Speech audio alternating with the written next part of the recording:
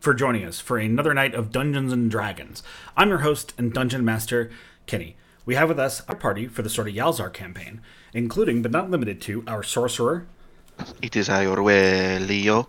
our druid, It is me, Cub.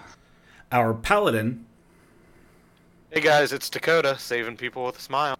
our ranger, Rodnar the Merchant. our rogue, Brindlin. and introducing and officially replacing our former cleric, our new fighter. Hello, my name is James. I'm playing a fighter to be named later. So, when we left off, you guys had just been sort of welcomed into the tent that is allegedly the house for what is very clearly the leader of this little oasis town. You all were introduced by what was described as a burly Aladdin-looking person. And he welcomed you all into the room. I believe you all sat down in front of what was described before as a pale, old centaur. And something that I left out in that description is that it's not so much that this centaur is pale, it's he's actually albino. Like, he's full white from head to toe. And it would probably explain why he lives in the quarters that he does.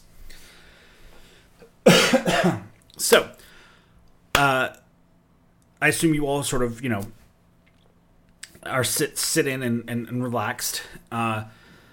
The guy who welcomed you all in and sort of brought you into this place sort of turns around and uncrosses his arms for the first time you've seen and closes the tent folds.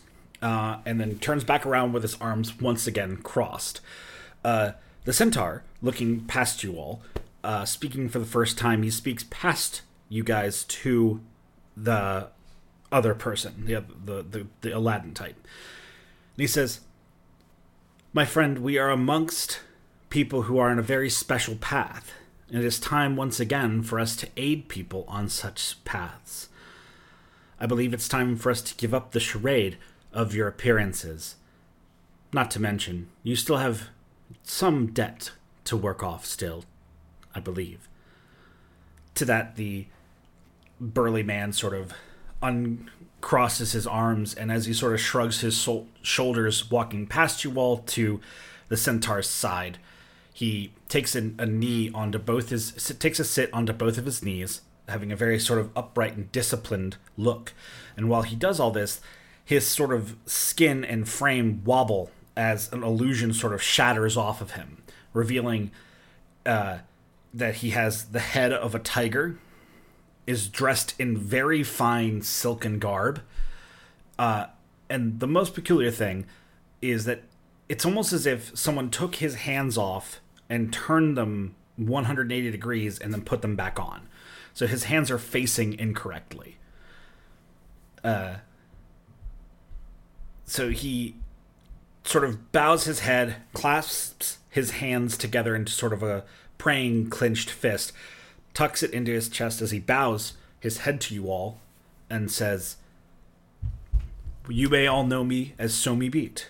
And he sort of gestures to the centaur and says, "And this is Mus." Does anyone have any interactions at this point? Yeah. Do you want me to do, can I do a history check to see if I remember any of my father? Hold on, I'm gonna message you something. Sure.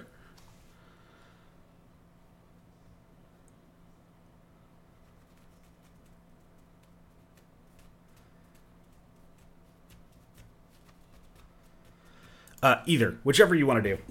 I'm fine with either. Okay. 11 is what I had. Okay, so you remember the stories of your father's history and, like, adventures that he obviously told you when you were younger? And you, like, remember amongst the fragments that he mentioned of characters that fit the description of these two? But you don't really remember anything substantial about that interaction, just that your dad definitely met these people at some point. Okay. I'm gonna kind of, like, give them that look of, I sort of remember something about them, but I can't place it 100%. Place my hand over my heart, and in like a greeting and say, "And my name is Dakota Pathweaver." To that, Mus sort of very understandingly nods, and you can hear his voice sort of whisper in your ear as he sort of bows his head in turn. "Ah, I thought I might recognize you. You're younger, or perhaps that was your father I met." I will kind of have a half smile and say, "I believe you're thinking of my father." "Indeed. A great man who has done much since I met him." Yeah, it seems so.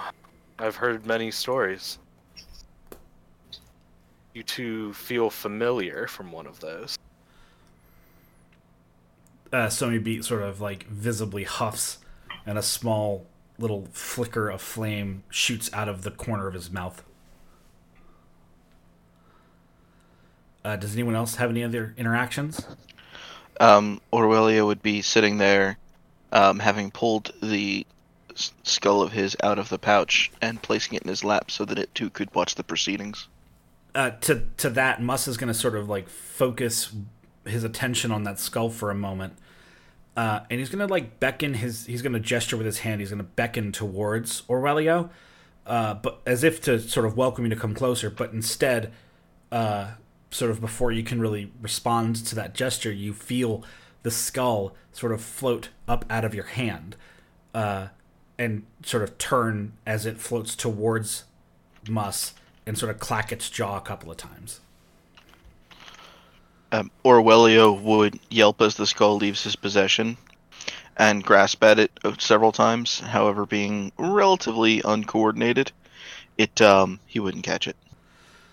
So the skull sort of begins to float around Mus's open-palmed hand as it sort of just seems to be holding it up despite not making contact with it.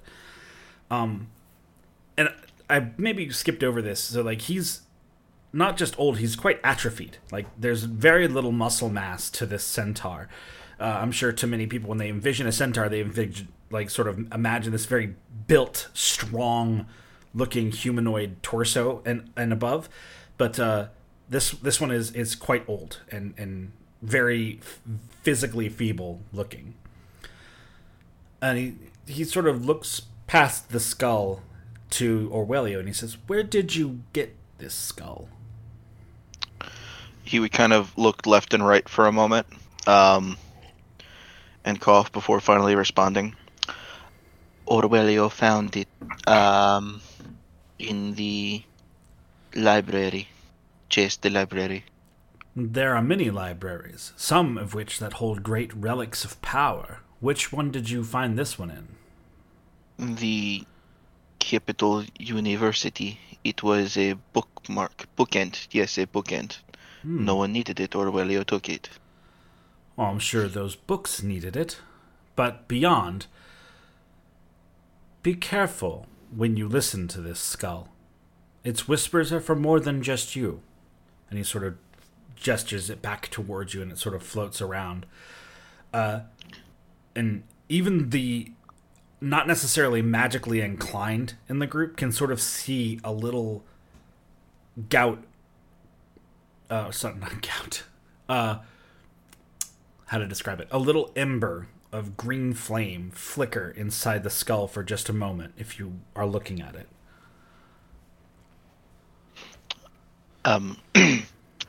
That wouldn't faze Orwellio at all because that's his best friend, and why would anything bad happen to it? And he would clutch at the skull and cradle it both possessively and protectively.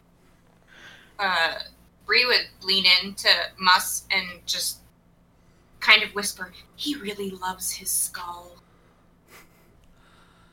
Mus sort of smiles at you and says, "Ah, Breedlin, yes, I would also love that skull, should I possess one." And then I would look to Orwellio and go, "He knows my name," excitedly.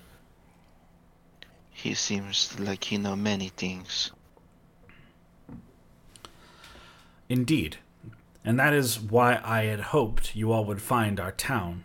I have been watching your path since you left Latchburg. You're traveling further south, and then somewhat west, to meet a big ball of fire that calls himself a giant. Bree might then, kind of scuttle up and cross-leggedly sit nearby and say, "How do you know all this?" As you sort of scuttle up to Mus, you're going to see that Somi Beat's eyes are fixated on you. Not aggressively, hands-on weapons or anything, but, he's trying to gauge whether or not you're a threat. And you can sort of feel his eyes on you, even if you're not looking at him. To which Mus responds to you and says, "Well, some are blind." And when he sort of says that, he, fans both of his hands across his face, revealing, shut eyes that open to useless fake eyes, or, cut out eyes. And some, and he waves one hand across one of his eyes, are only half blind. And the eye he waved that hand over is, full again, like they were when you met him. And some, he sort of rejuvenates the other eye with a similar gesture, have all the eyes they could ever want, but are still blind to the things they wish to know. And he sort of holds his hands above his forehead, with his thumbs and pointer fingers forming a triangle. And then as he moves his hands away, a little white triangle of magic stays there.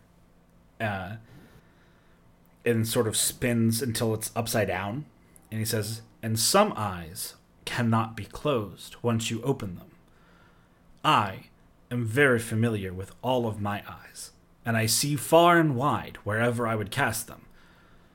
Look." And he sort of waves his hand across that little upside-down triangle of magic. And you can see through it, almost like it's a window.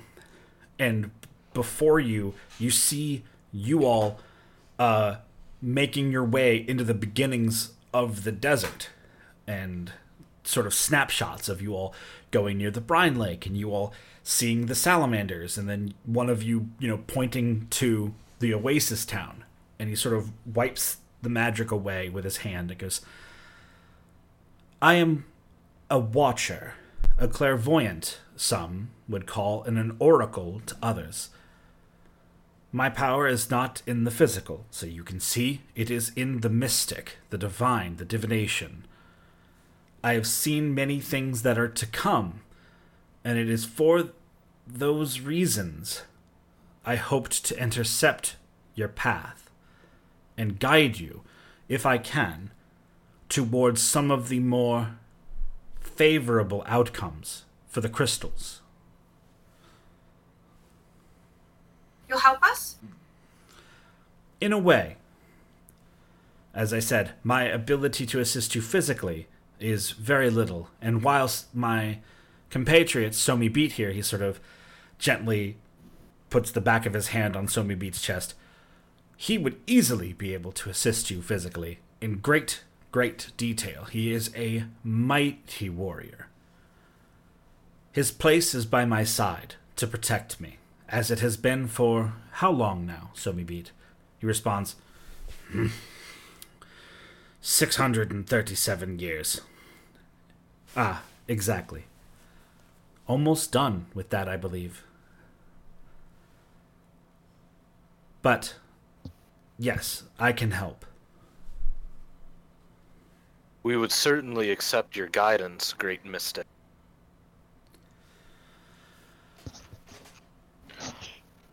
I like the trick you do with the watch the people thing. I like this. Mus sort of grins. "Very well. I understand you go to the great Iron Keep in the middle of the desert. You are seeking the giant there. Is that correct?" Yeah. Amongst his vassalage or subjugation even, is a very, very talented rust dwarf smith. It is he that you are actually in this desert to meet. He will do great work with what is in that box, and he points to the parcel you all have. Whoever's carrying it, he knows where it is. I think it's in our carriage. Okay, then he would, point past you all. Do you know what's in it? I do. What is it? If you do not know, then it is not time for you to know yet. But I assure you, when you meet the forge master at that keep, you will know then, if you will not know before then, on your own choices.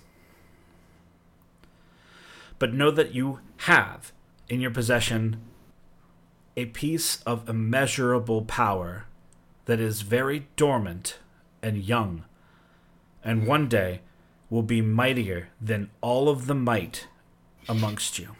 I promise. Even more than Dakota? Easily, I'm afraid to say. I'll poke my bicep.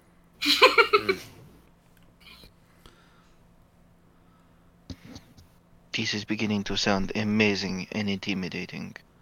It will be both, and many times each, Orwellio. He would pick up the skull and say, he know your name.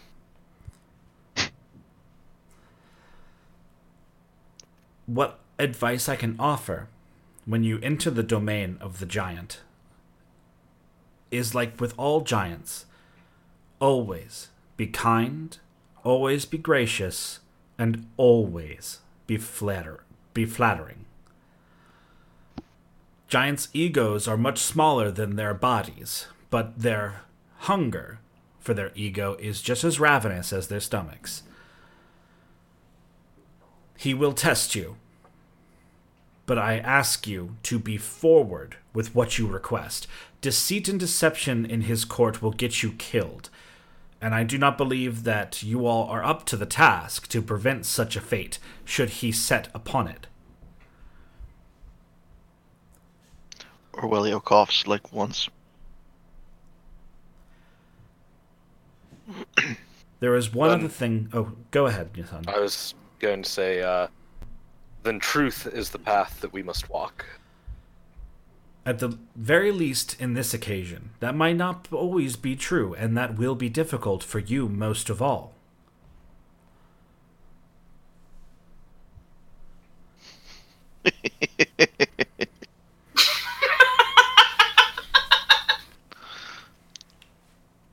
You probably right about that.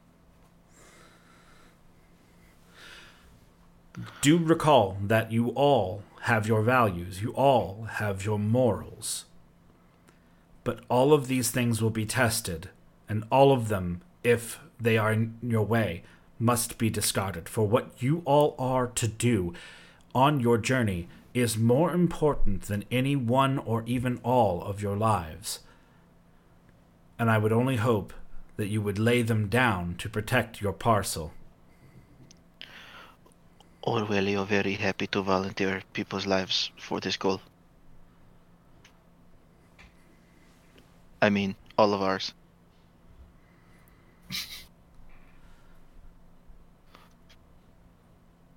Is there anything else that you all might think I could be of assistance towards? My healing magic is immense. No, but I do have a question. Yes. What the hell was it that came out of that lake? Oh, the brine? Yes, Jess.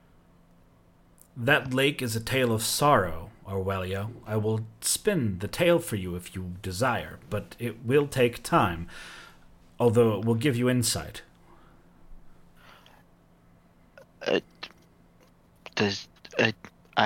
Yes, I would like to hear this if everybody is. Yeah, let's hear it. They're fine with it. He waves it. He waves a hand. To this, he sort of raises both of his hands up and sort of swishes them in small circles until all of the candles and lights in the room snuff, and it's much darker. And there's still some sunlight coming in from the top of the tent, but it's very dark. And then a small white flame flickers on the ground between he and you all, and it rises up and grows in size until it's about the size of like a basketball to you and I. Okay. Like the size of a large melon, perhaps, for in-game purposes. And as it does so, it begins to produce a massive amount of light, easily lighting up the room again. But there's no heat from this flame. And as he sort of gesticulates around the fire, it begins to form and smoothen and go flat. And then it raises and lowers in places until it looks kind of like the sand dunes of the desert. And you can see a small group of humanoids walking across these deserts dunes. As he tells the story, this sort of white fire enacts the actions he describes. Many, many years ago, when the Rust Dwarves were new to these lands, before the mountains were done washing away the blood of dwarves, the Rust Dwarves found their new home here in the dunes, a place that they could call their own, a place where they could call their mastery to question and improve themselves further than the mountains ever did. There were many small places like where you all are now, gentle little oases where respite can be found. But no towns like this one had been settled yet. The people who lived in the desert were terribly few and far between, especially at that time. However, amongst all of these dunes and all of these oases, there was one much larger lake. And this was where the Rust Dwarves would gather, and was one of the largest places for which they dwelled for many, many years. However, as people gather, corruption can fester and take root. There were a small group of very dedicated malcontents who did not care for the strict and then very lax nature of the Rust Dwarves' ways, where preparation is key, as I'm sure you've encountered already. But beyond that, especially in the desert, nature is prime. These malcontents desired more structure, more order across all of the dunes. But when the Rust Dwarves bayed against them and told them no, that it was not the way to do, it was not for them to rule the dunes, they must remain free. These malcontents struck at the bleeding heart of the Rust Dwarf budding society, and drowned the Rust Dwarf leader in that lake. They struck his soul from his body, put it to torture, and gleaned all kindness from his old heart. His anger, his rage, and his sorrow for his people wept from his soul like tears. And all of this sadness and all of this hate poisoned this water, turned it filthy with salt and anger. And ever since, it has been the brine lake that you know it. Seemingly alive after its own way, always pulling new, unwary ones from its shores to its shallows to their deaths. I have tried myself to cleanse the lake several times, but the ire of Rust Dwarves is old and strong. The curse that befalls that water may be eternal, I have foreseen a future where it is no longer such. But the pieces have not even begun to fall into place to bring this to be. I hope that I am alive to see it happen.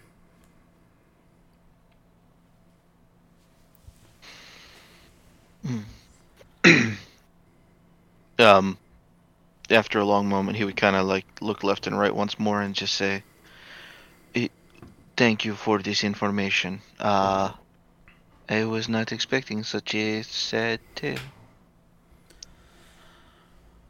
Indeed. Sad one, but lessons are to be learned in such tales. Jace, do not lick the salt. That is a fine nugget of wisdom, although not all of it to be gleaned. No, but it became very pertinent quite recently. I recall. Aurelio, he knows about it. He's gonna end a lot of conversation before it begins. On the subject of healing, however, on our way here we did come across a merchant who, it felt like more than a simple spell to harm us. Is there any way that you can... He killed my donkey. Yes, he did kill poor Esquilito. Prime of his life. Is there anything wrong with us that he did that we haven't noticed?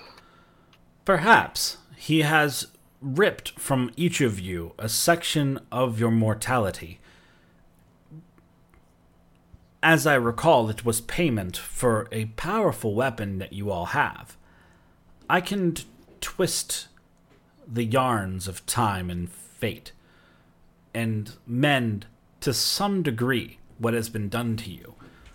But that is the extent of my power when it comes to these manner of deals. If I take back too much and return it to you, I imagine you could have another visitation from that merchant, and it will be substantially less pleasant. Which do you choose? What does everybody think? Take it all. The subtle thing with the whole not having the fight thing sounds good. You can take him, Aurelio. What was that? Believe in yourself. You can take him. No, I do not think so. Then perhaps... But I'm in. It's 1 versus 5. How hard could it be? He can't kill all of us, right? We have a very important mission. Perhaps just a bit of help on this front will be enough. Okay. Do the less vocal of you have any desire to speak on your fates? Cub is just kind of like half asleep on one of the pillows. Cub! He's trying to say, roll them bones. That's what they say, right? When you do the dice. That's kind of give Aurelio a thumbs up. So shall I restore you all, or just somewhat? In for a penny. In my Somewhat. opinion. Is what it sounds like. Yes, the one that gives us the good things without the bad things. Very well. We want to meet that hairy beast again. You still may. Rod and I are not allowed to talk to him. Well then. He sort of holds his hands back up and grabs the white flame that he was using for storytelling and compresses it down between his palms until you cannot see the light from it anymore. And then he sort of releases the light in your general direction, bathing you all with this sort of warm golden energy. And you feel all of your max hit points go up by 1.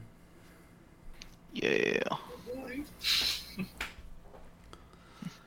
precious hit point. Yes. Maybe you won't lick Salt to death. No one else was gonna do it, alright? I have one more blessing before I will send you back onto your path. Somibeat, collect the vials, would you? To that, Somibeat stands up, goes across the tent, and grabs a potion bottle and then one small vial. And comes back and hands them, and then draws a dagger from his boot and hands it to Muss as well. The dagger is fine craftsmanship. It looks to be almost like it's made of obsidian in the blade. And it has little etchings of gold across the side of the blade's flat. To this, Muss holds one of his arms up. After setting and digging into the sand a little, the potion bottle, and he sort of slices near his elbow, like kind of in that little like fatty part of your forearm. Slices at it and then pinches the wound to drain out this thick, silvery liquid from his body. He fills the potion bottle with this and then the vial, and then as he wipes his palm against the wound, it closes instantaneously. He corks each of these containers and then seals it with a wrap of cloth and hands these to you as a group. He says, "Take of my blood, for it is imbued with incredible restoration. And should you find yourself in the most dire of straits, it will help you stand back up."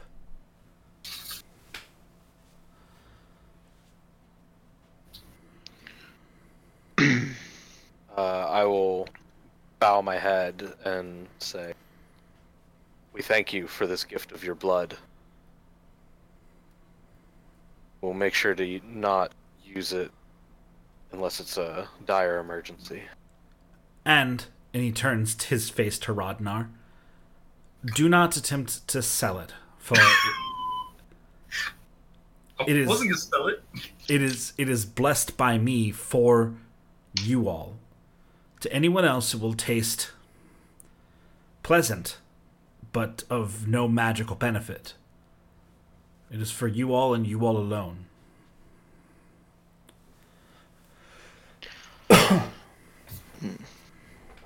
Don't worry, we won't let him sell it. Just, I will keep a personal eye on this man.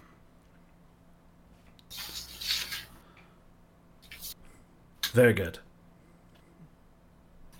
Well then, so maybe escort them back to their carriage. They have much to travel and time to do it, but they should not dally if they can avoid.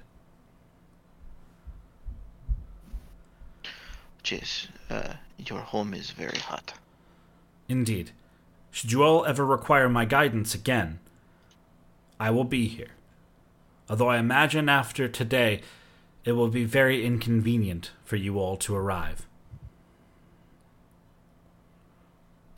You're saying that like we're going to do something bad? I say that like you are going to cross many oceans in your path. Ah, gee, that makes more sense. I was starting to think you didn't trust me.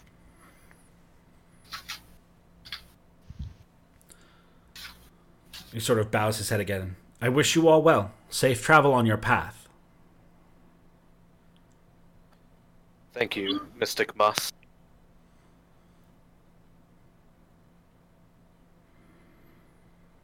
Yes, thank you for your resistance. Let's just write that down in my inventory. 1 vial of white centaur juice. So, upon the ushering out of the group, Cub will be the last in line to follow, and then feign exiting, Mm-hmm. and then walk back in to address Muss once again. Okay. And then to kind of like turn his head to make sure no one else is around, he actually speaks for the first time. Okay. So you look over your shoulder to see if you are indeed alone, and the only thing you see through the tent flap as it sort of flaps close is Somi Beat's eye glowing with fire, watching you.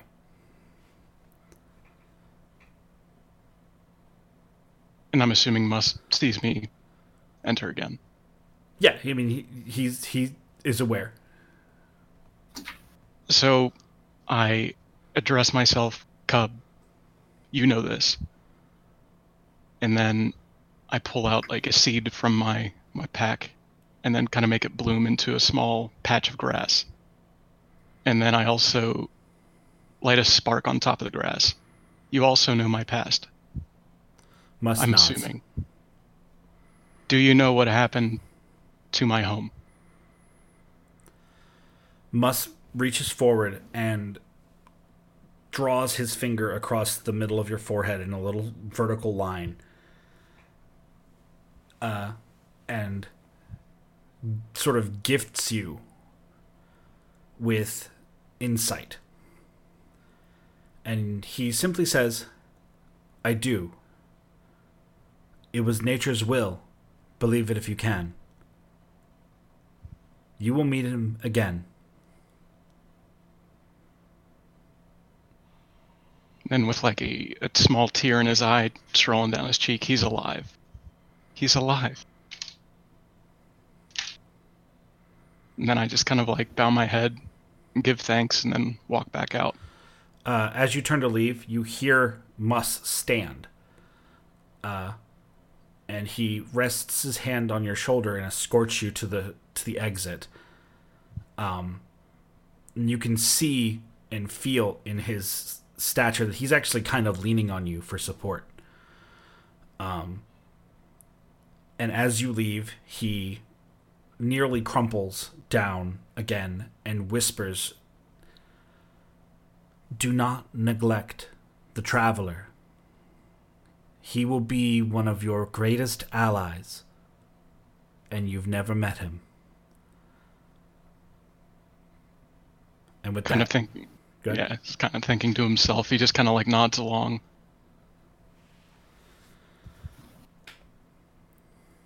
All right.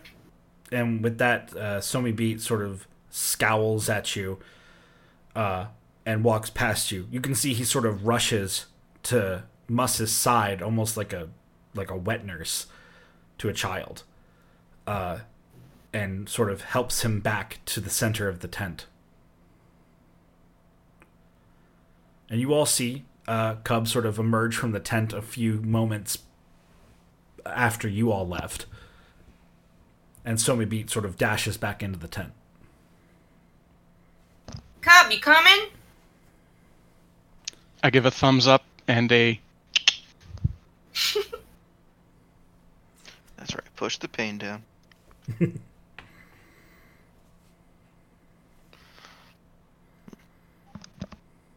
Orwellio's already back, just looking around the town.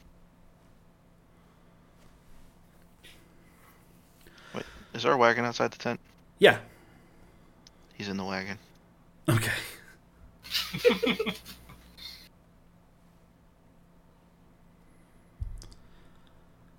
All right. So, do you all just head out immediately, or what do you do? Does anyone have any business here? Shall we just go? Jace, I wish to see this man's castle. And by this man, I mean this giant.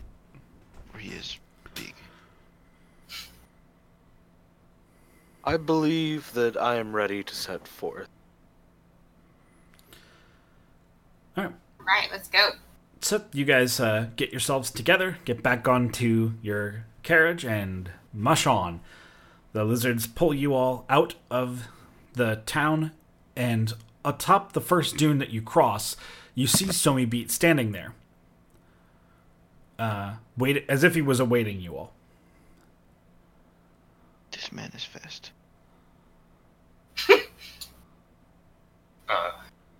stop the carriage. I pull up to him, stop the carriage, and address him. So maybe doesn't say a word until he hands someone a small scroll that is not sealed, but just rolled up rather tightly with a single loop of twine holding it closed. Who takes it? I will take the scroll. So he hands it to you, and then he grabs your wrist with immeasurable strength. And he says with a very, almost threatening tone, "Do not read until the parcel has been opened." Do you understand? Understood. Good. With that, he lets go of both the note and your wrist at the same time. And you see him sort of turn back towards the town, don his illusion of humanoid form, and walk back into town with his arms crossed. I'm going to get back on the wagon, and I'm going to take out of my pack my dragon chest set, and I'm going to put that scroll inside the chest. Okay. Put it back. What, you don't trust us? It's super safe in there. Only nerds play dragon chess. Maybe Dakota's a secret nerd. Yeah, who knows? Alright, so you all sally forth, I suppose. Mm-hmm. So you know it's about 2 more days' travel to your destination. Is there any precautions or things that you all do during that time? Don't you think this man, he has much treasure he won't miss? He says to no one in particular. I think it would be unwise to anger a giant or group of giants. I think that taking any of his treasure would be the opposite of anything that we were just warned. You say this thing like that's why it won't be the least expected thing. Aurelio, not this time. You just kind of, Don't take anything unless it's convenient. this man, he share my view. I bet we find, we'll see. I find something. He is big. We are small. We are small compared to him. Not you. He points at Dakota. You are not small. I flex a little. Yes. Do it again. I do it again. Do it again! Stop. You make me hungry. And with do it that, again. he Orwellio's just eating biscuits now. And by biscuits, I mean hardtack. That's what I imagine our rations are, is just dry bread and... Well, at least what he bought was. It's just biscotti. It's not biscotti, believe it or not. I think it might. Yeah. We're in a desert. It's Basandi. Thank you. God damn it. Oh, you're right.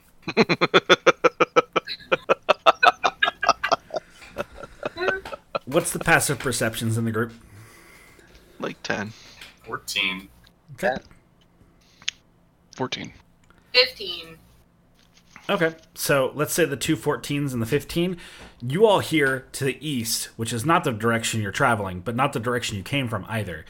You hear the clashing of steel and of combat. Who's fighting in the middle of the desert? Seems like a bad idea. Let's go investigate. Orwellio is right. It could be somebody in trouble, in need of saving. Karnstein, you have 8 hit points. I'm sorry, who what now? You have 8 hit points. Okay. You all crest the hill and see ahead a small battle is being waged. A single half elf clad in. Chainmail. Introduce your character. You see a man whose name you don't know yet. He is a half elf, dressed in kind of okay chain. It looks like it's seen some wear and tear and hasn't been as well maintained as it should. Wielding a longsword that is very much second hand, if not third, fourth, fifth, sixth hand. It's seen some years too. The shield is relatively new. He's got fairly tan skin, almost Middle Eastern in color.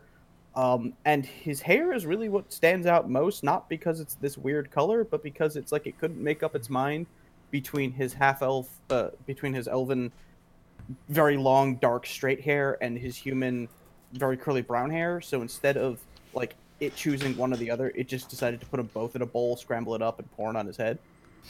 So he's got very fine straight hair mixed with very wavy brown hair, and it's kept in like a nice bun on the back of his head. But you see him using a dead riding lizard as cover from arrow fire. You can see that there are 2 combatants slain near him on the ground, and several arrows in his shoulder, in his shield, and a sizable wound on his leg that pours blood to the sand.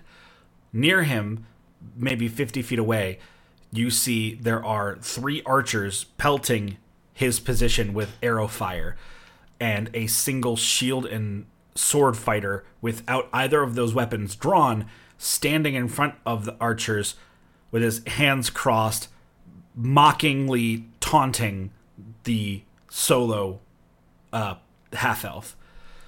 And then this person looks up and sees you all, and you can hear him go, "There's more! Turn your attention!" And he points at your caravan. Roll initiative. Yeah. It's happening. Oh, fuck. I know. Ooh. Well. Okay. Mm-hmm.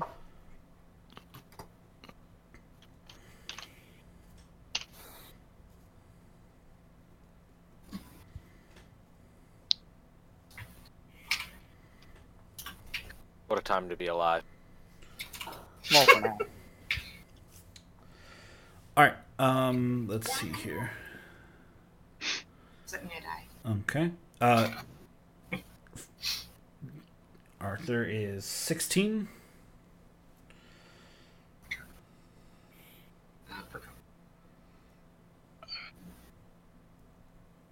I have forgotten what to add to the roll.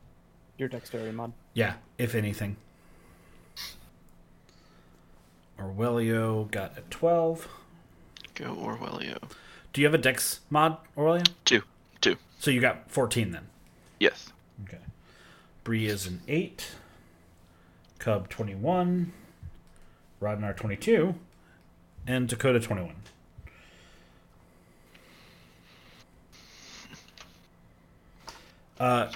Cub, what's your dexterity score? Not the modifier, the actual number.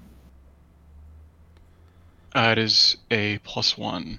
No, not the modifier. The number itself. Oh, it is a 12. All right, and Dakota?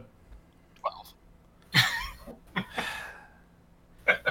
Can one of the two of you figure out which one of you wants to go first or second? I'll go second. Okay. Well, that solves that.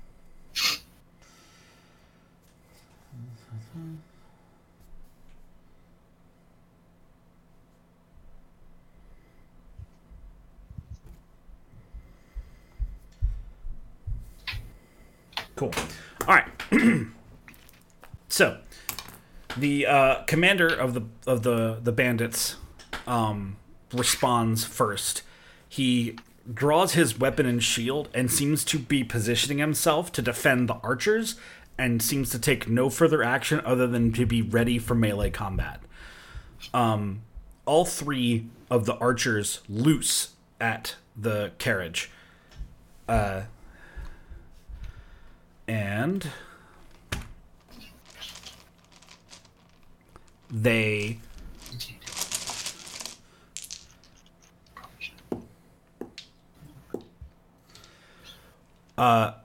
what's your AC, Rodnar? 12. Okay, so you're struck once. One of the horses is struck, and the other arrow goes harmlessly into the carriage. What's the hit point of a giant lizard? Well, let's say 12. Okay. So one of the lizards takes 4 damage. You take 10 damage. Okay. And now it's your turn, Rodnar. Okay. I grab up my weapons from underneath the seat. Does that cost me any time? Generally, there is drawing a weapon is generally done as part of your move action. So if you're not even taking a move action, you just kind of do it. Okay.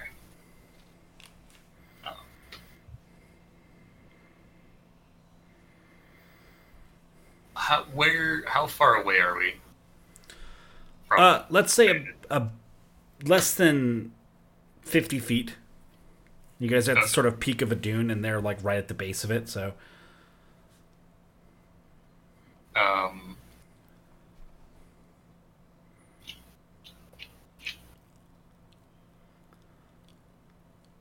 right.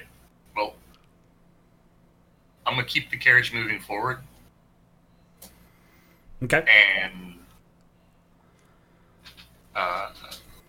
fire an arrow towards the archers. All right. So the lizards can move up to 60 feet. Do you want to like drive just out of melee range? Can I try to run them over? Yeah. I want to Absolutely. run them over. All right. Make Oh my God, please do it. make a land vehicles check. Okay.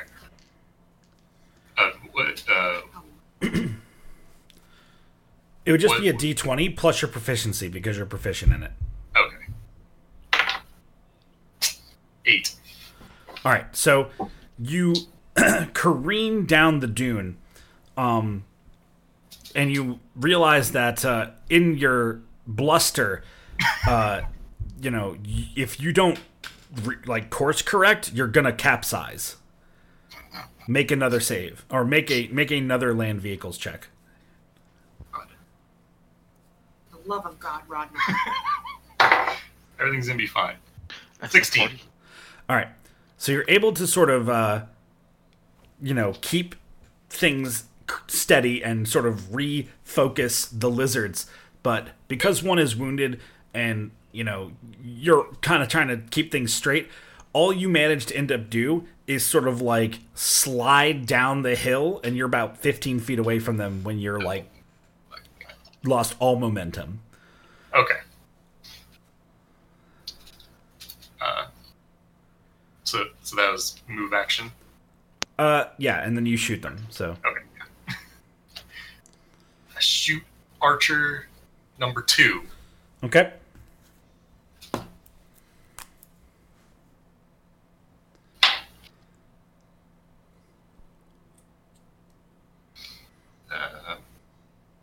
Is 18. Yeah, you hit him. Roll damage. Oh boy.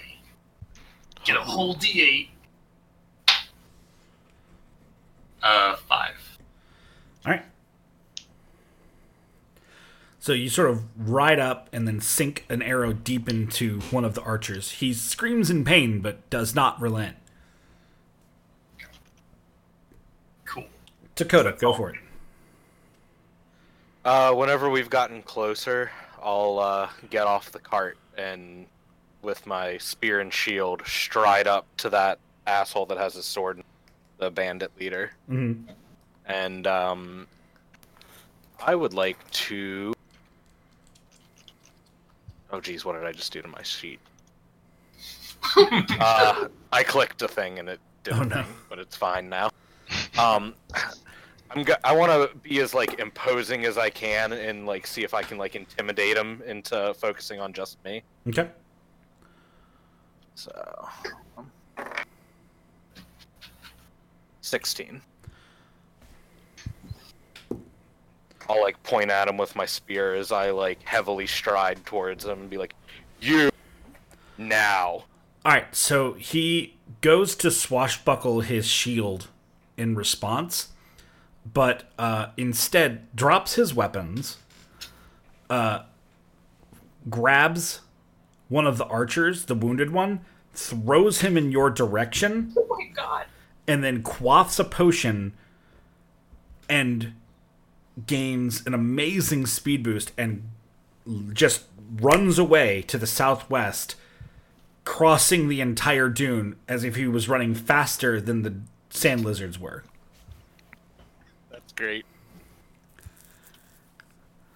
This archer is now at 5 feet in front of you, but you've used your action. Yeah. My eyes would be upon him then. Because the eyes of Dakota are upon you. Alright, Cub.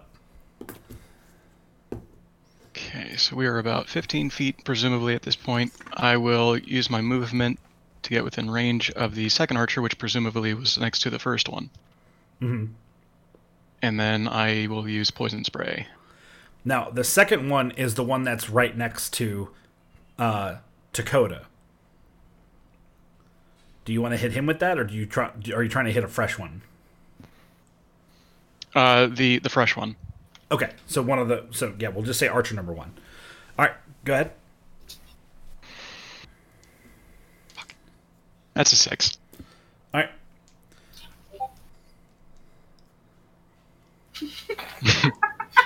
So you splash poison in his general direction, but he's able to sort of raise his sandstorm cloak in the way to sort of deflect the splatter.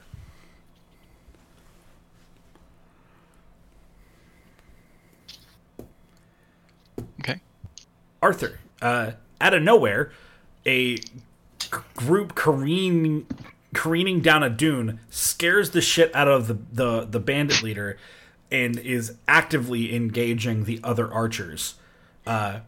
You have, 2/3 cover behind your former riding lizard corpse, and you're severely wounded. What do you do? I reach into the backpack on the lizard and quaff one of the healing potions that I purchased before this game started, and which is why I'm poor.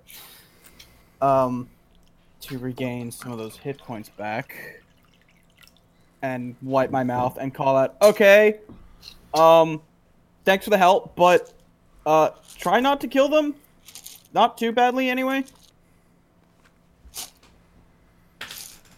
And I think a potion is your entire turn, or is it just an action? It's just your action. Okay. 4, 1, so it's 5 plus 2, 7 hit points. Alright, puts me 15. Okay, if that's just an action, then I'm gonna grab my shield off from next to me and just, vault over the dead lizard and start charging up the hill towards the archers. You're in a valley. You don't need to charge up any hill, but yeah, you can't quite close all of the distance. No, I'm not expecting it to. All right, so you all see this half-elf sort of, call out, don't kill them, or at least not too bad, and then surge halfway across the field to catch up. Next is Orwellio. All right.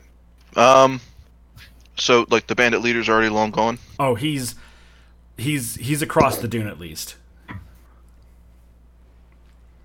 You don't have line of sight on him. All right. And I definitely couldn't catch up to him with, expeditious retreat? Well, but if you cast that on yourself and then move to the top of the dune, you probably could, do that in a turn and presumably see him. No, I feel like going after Man, with equipment when I have 8 hit points is a bad idea. I'm gonna throw at which one of the archers is like right in front of Dakota. I want to try and blast him with a magic missile. Okay, that's Archer 2. Good luck, fucker. Roll damage.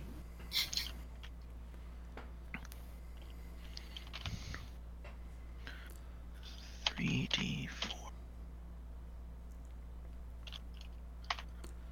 I can't type anymore. There we go.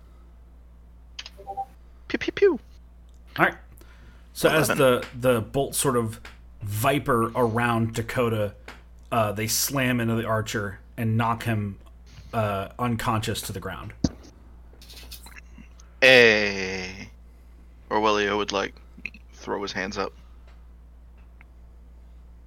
He's excited. Is that your turn? Do you want to do anything else? Actually, I can hit them from the wagon, and I'm Yeah. totally cool with Just that. staying safe. Yeah, yeah, I'm cool with where I'm And at then right you now. sort of just like poked your top half out and were like, Yeah. blah! And just Achoo! like ducked back in. That is exactly what's happening right now. Cool. Bree. All right.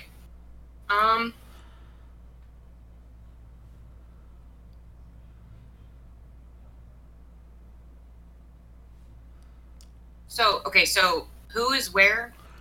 There's one archer unconscious on the ground right in front of Dakota. The leader has ran away.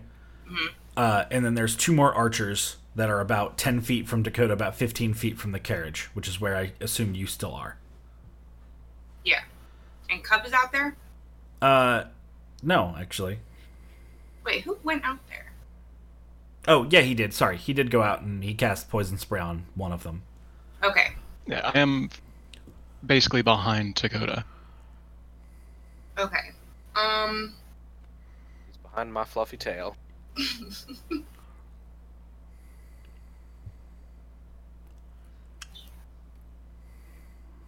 Okay, then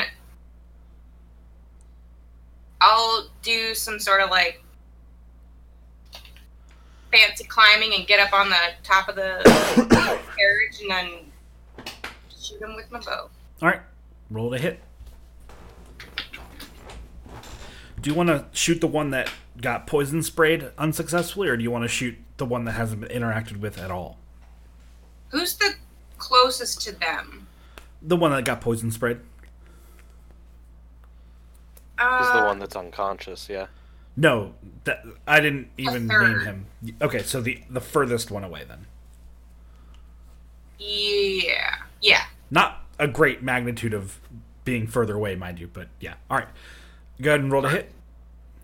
Are any of them within 5 feet of our allies? No. Okay. I won't shoot them. Is that what you're doing? Proficiency. 33 proficiency.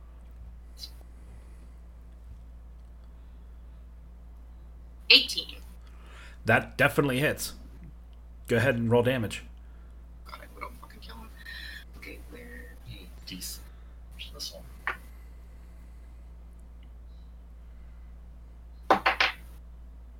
Or, let's see.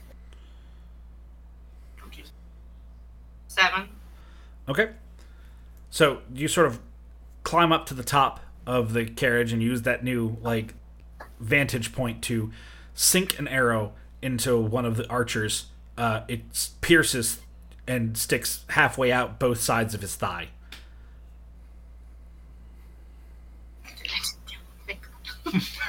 It's a substantial wound. Do I do anything else? Is there anything else I need? Well, you could probably move a little more, and you have your bonus actions. I don't know what. What are... I don't think you have any. Well, as a rogue, I think you have some stuff that you can do as a bonus action, like dash and stuff. Yeah. I mean, I think you're in a good position right now, but Oh, cunning action. You can take a bonus action on each of your turns in combat. This action can be used to take dash, disengage, or hide. oh, So Hide would be good. let's do this. Actually, I want to showcase something for you as a player. Okay. So let's rewind your attack. Okay. So let's say you climb up onto the top of the carriage, use your cunning ability, and take the bonus action to hide. So this is just make a stealth skill check.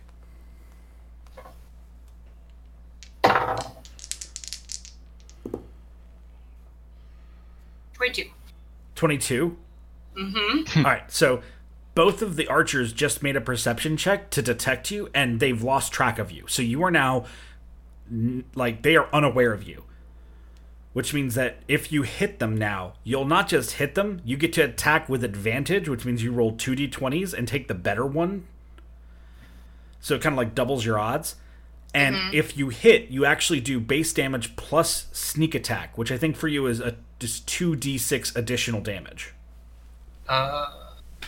It's a 1d6 and increases by 1d6 every 2 rogue levels starting at third. So being level 2, it's only 1d6. Okay, but still.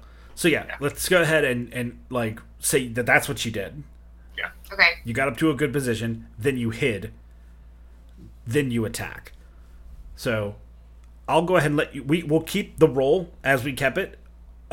So what did your first attack? What did you roll? The damage on the first one? No, the to hit. Oh. That was an 18. 18. Roll it again and see if you get better than that.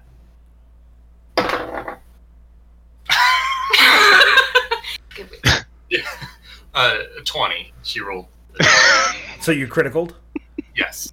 So I'm going to let you in on a secret.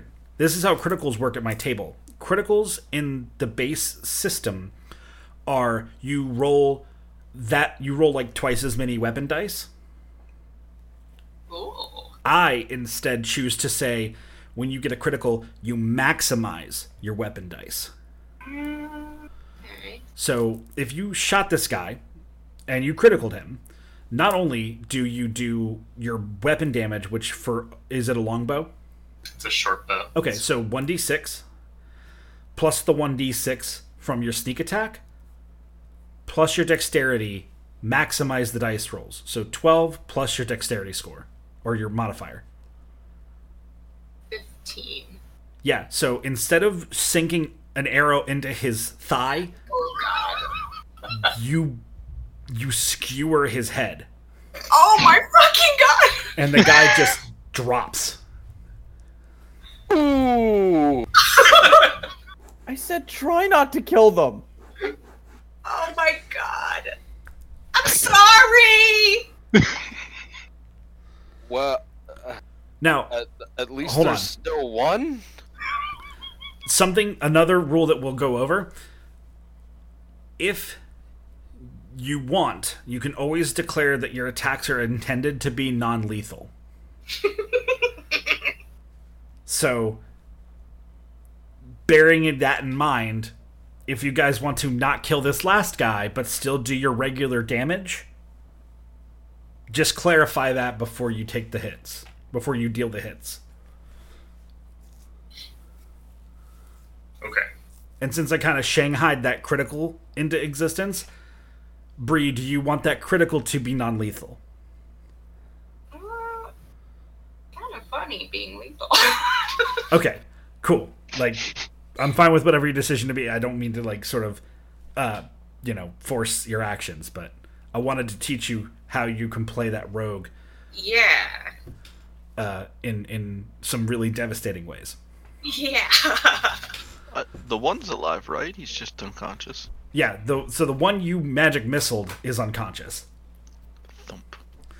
And then the third guy is alive and totally healthy and just has some poison spray on his cloak. And pee in his pants. Yeah. Because we're going to reset the initiative, and that last archer is going to recognize that he is outgunned, outnumbered, and his leader ran away. So with that, he looks at you all, snaps his bow on his knee, and raises his hands in surrender. Oh, thank God. Can I cast magic missile? We're breaking out of initiative, so if you just want to do that, you may. Can a non-lethal? No, I'm done. I'm gonna kind of like wiggle my spear at him, but keep it like low and be like, on your knees, on your knees. He nods without saying a word and takes a knee. Oh, thank God. Okay. So, hi. Thank you for saving me. But who are you? We are people who take our payment in gold coin. We are a band of adventurers on our way to the Giant's Lair, not far to this. Can I do a... Go ahead. No, you go. You're still talking. We saw you needed help and intervened. Are you alright? Do you need any healing? No, I think I'll be okay with time. I hate to use your resources. They're kind of scarce out in the desert. I was just back on my way back to town, but I kind of got hit on this ambush here. But yeah, thanks for bailing me out and doing it with as little lethal intent as possible. Cub, you would notice some things about this half-elf. Mm-hmm. He is not dressed like he's from here. He seems to have traveled some distance to get to the desert.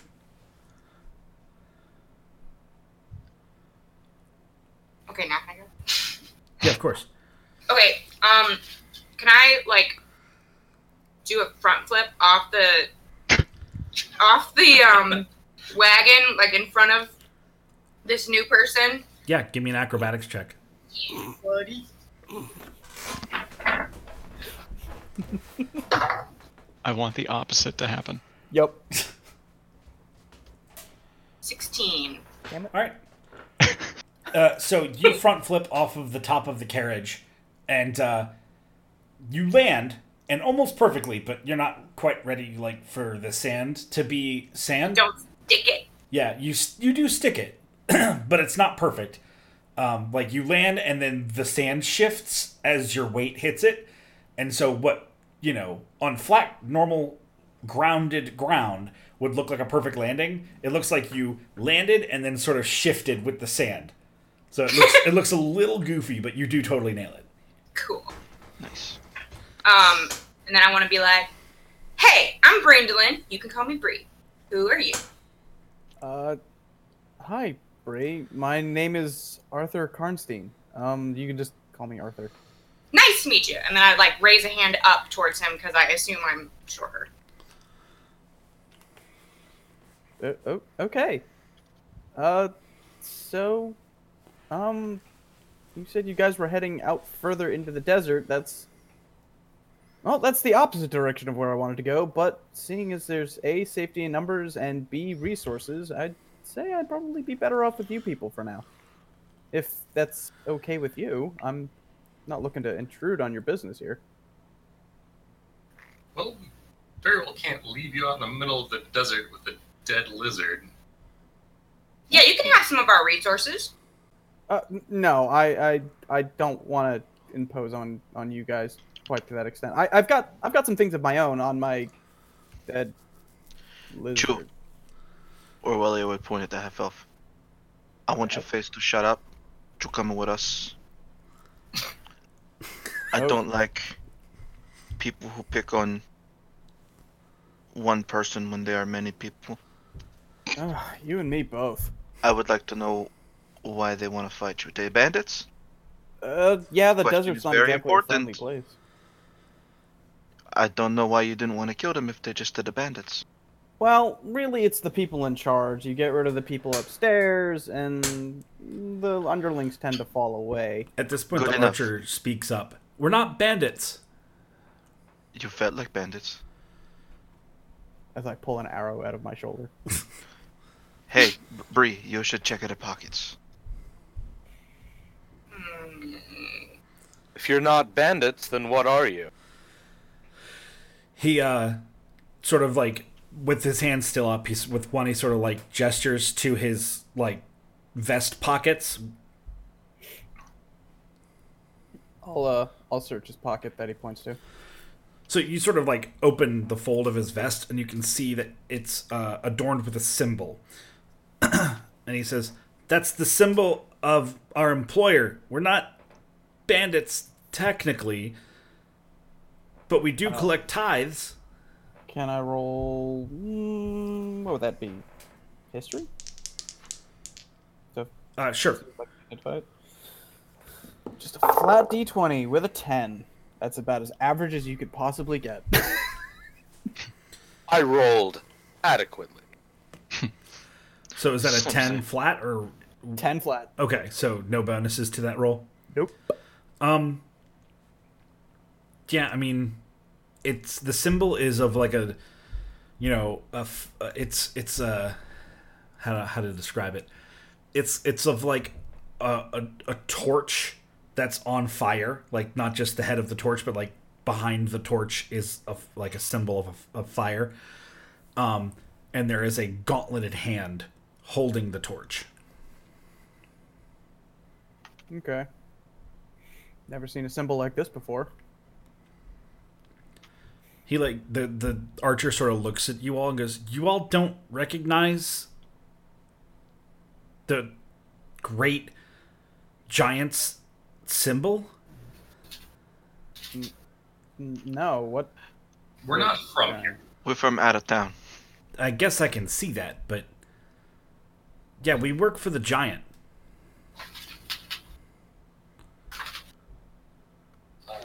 Cub, looking to the bleeding out, already dead archer, just kind of rubs his hands over his face and groans.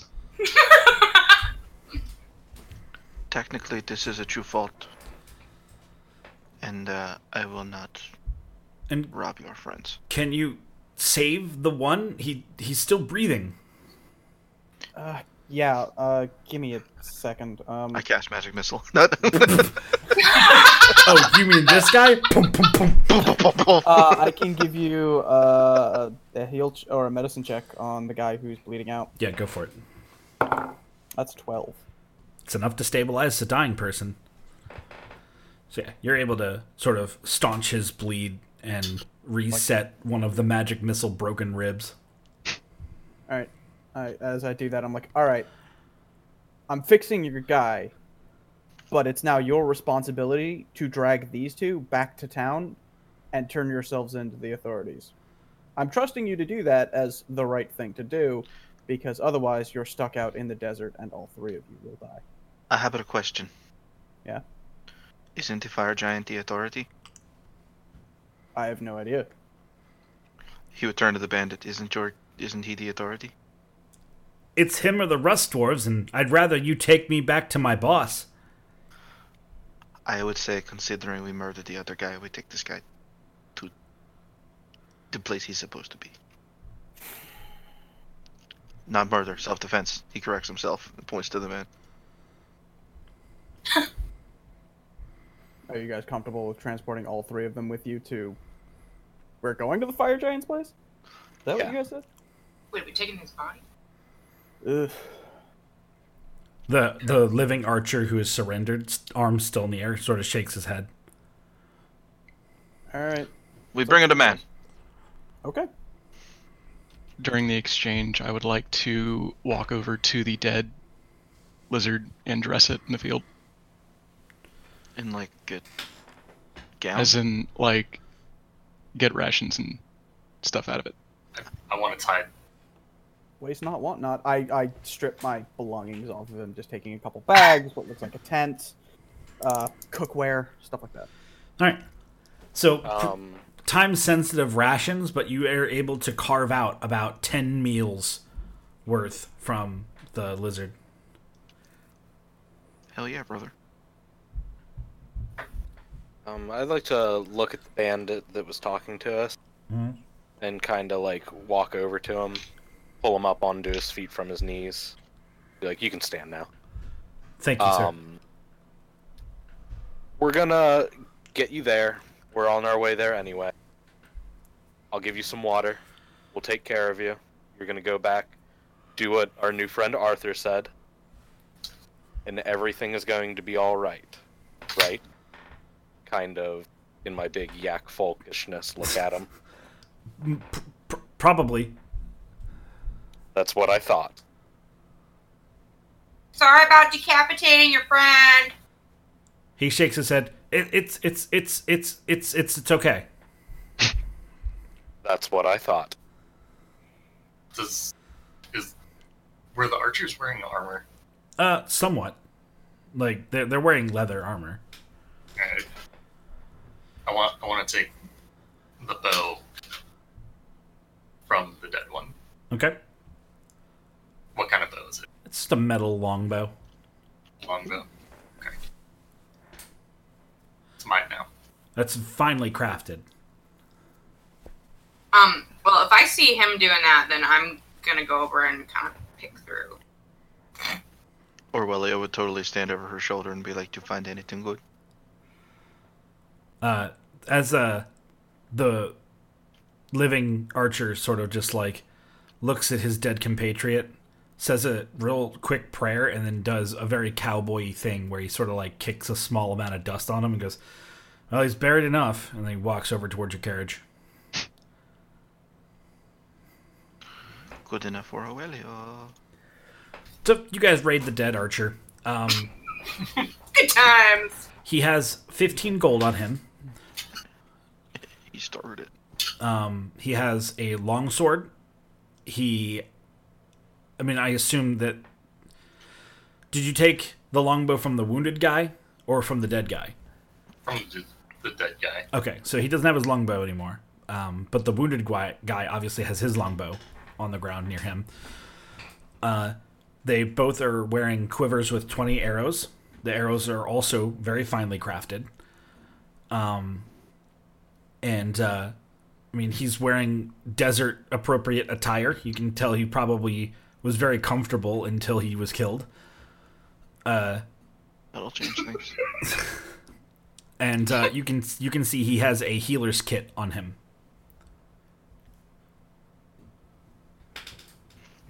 Nice. For those of you that are unaware, if you use one of the 10 charges on a healer's kit, it restores... I think it just restores 1 hit point. But that can be used to stabilize people instead of rolling a medicine check. There's other stuff to it. You should look up the healer's kit, whoever gets it. But it's very useful. Alright, cool. I want to take the syllables. So, the longbows and the longswords. Okay. And if there's no objections, Cub will take the kit. Okay. Orwellia is going to look at the bows and see if there's another manufacturer's mark. Yeah, it's a very dwarven symbol, sort of pressed into the metal haft. Okay, cool. He didn't know. Yeah, it doesn't mean anything to him, but he definitely looked for it. And you'd definitely be able to be like, okay, no human is that Art Deco. Oh. Just in case, he raises his hand again. I propose the next guy we'll go to trade with, we're going to check his other goods out first. The archer sort of explains, all of this stuff was made by our forge master in the keep. Okay, you just saved me a lot of legwork. You saved me all of my legwork forever, so deal. Hey, this guy's okay. I'm Eric, by the Hey, way. your forge master? Yes, ma'am. The Rust Dwarves have many talented smiths in their line, but, well, some of my compatriots about a dozen years ago met a Rust Dwarf contingent, and, well, we found them at night, and, we may have kidnapped their blacksmith. Huh. That does not bode well for you. He lives, and he lives well at that. he produces good work, and my boss, the good giant, he treats him well. Yeah, you still kidnapped a man. I will reiterate, this does not go well for you in the long run. Hey, if I have a long run, I'll take that. I could be like, whew. He sort of like points to his fallen companion. This guy always focuses on the negative. I'll walk over to Eric and be like, and just hand him my water skin. Be like, all of our choices catch up to us in the end. But Kinda nobody eye the catches guy on the ground. Arthur Then nods in turn. response. It's a shame we could not catch up to his boss. That dude ran really fast.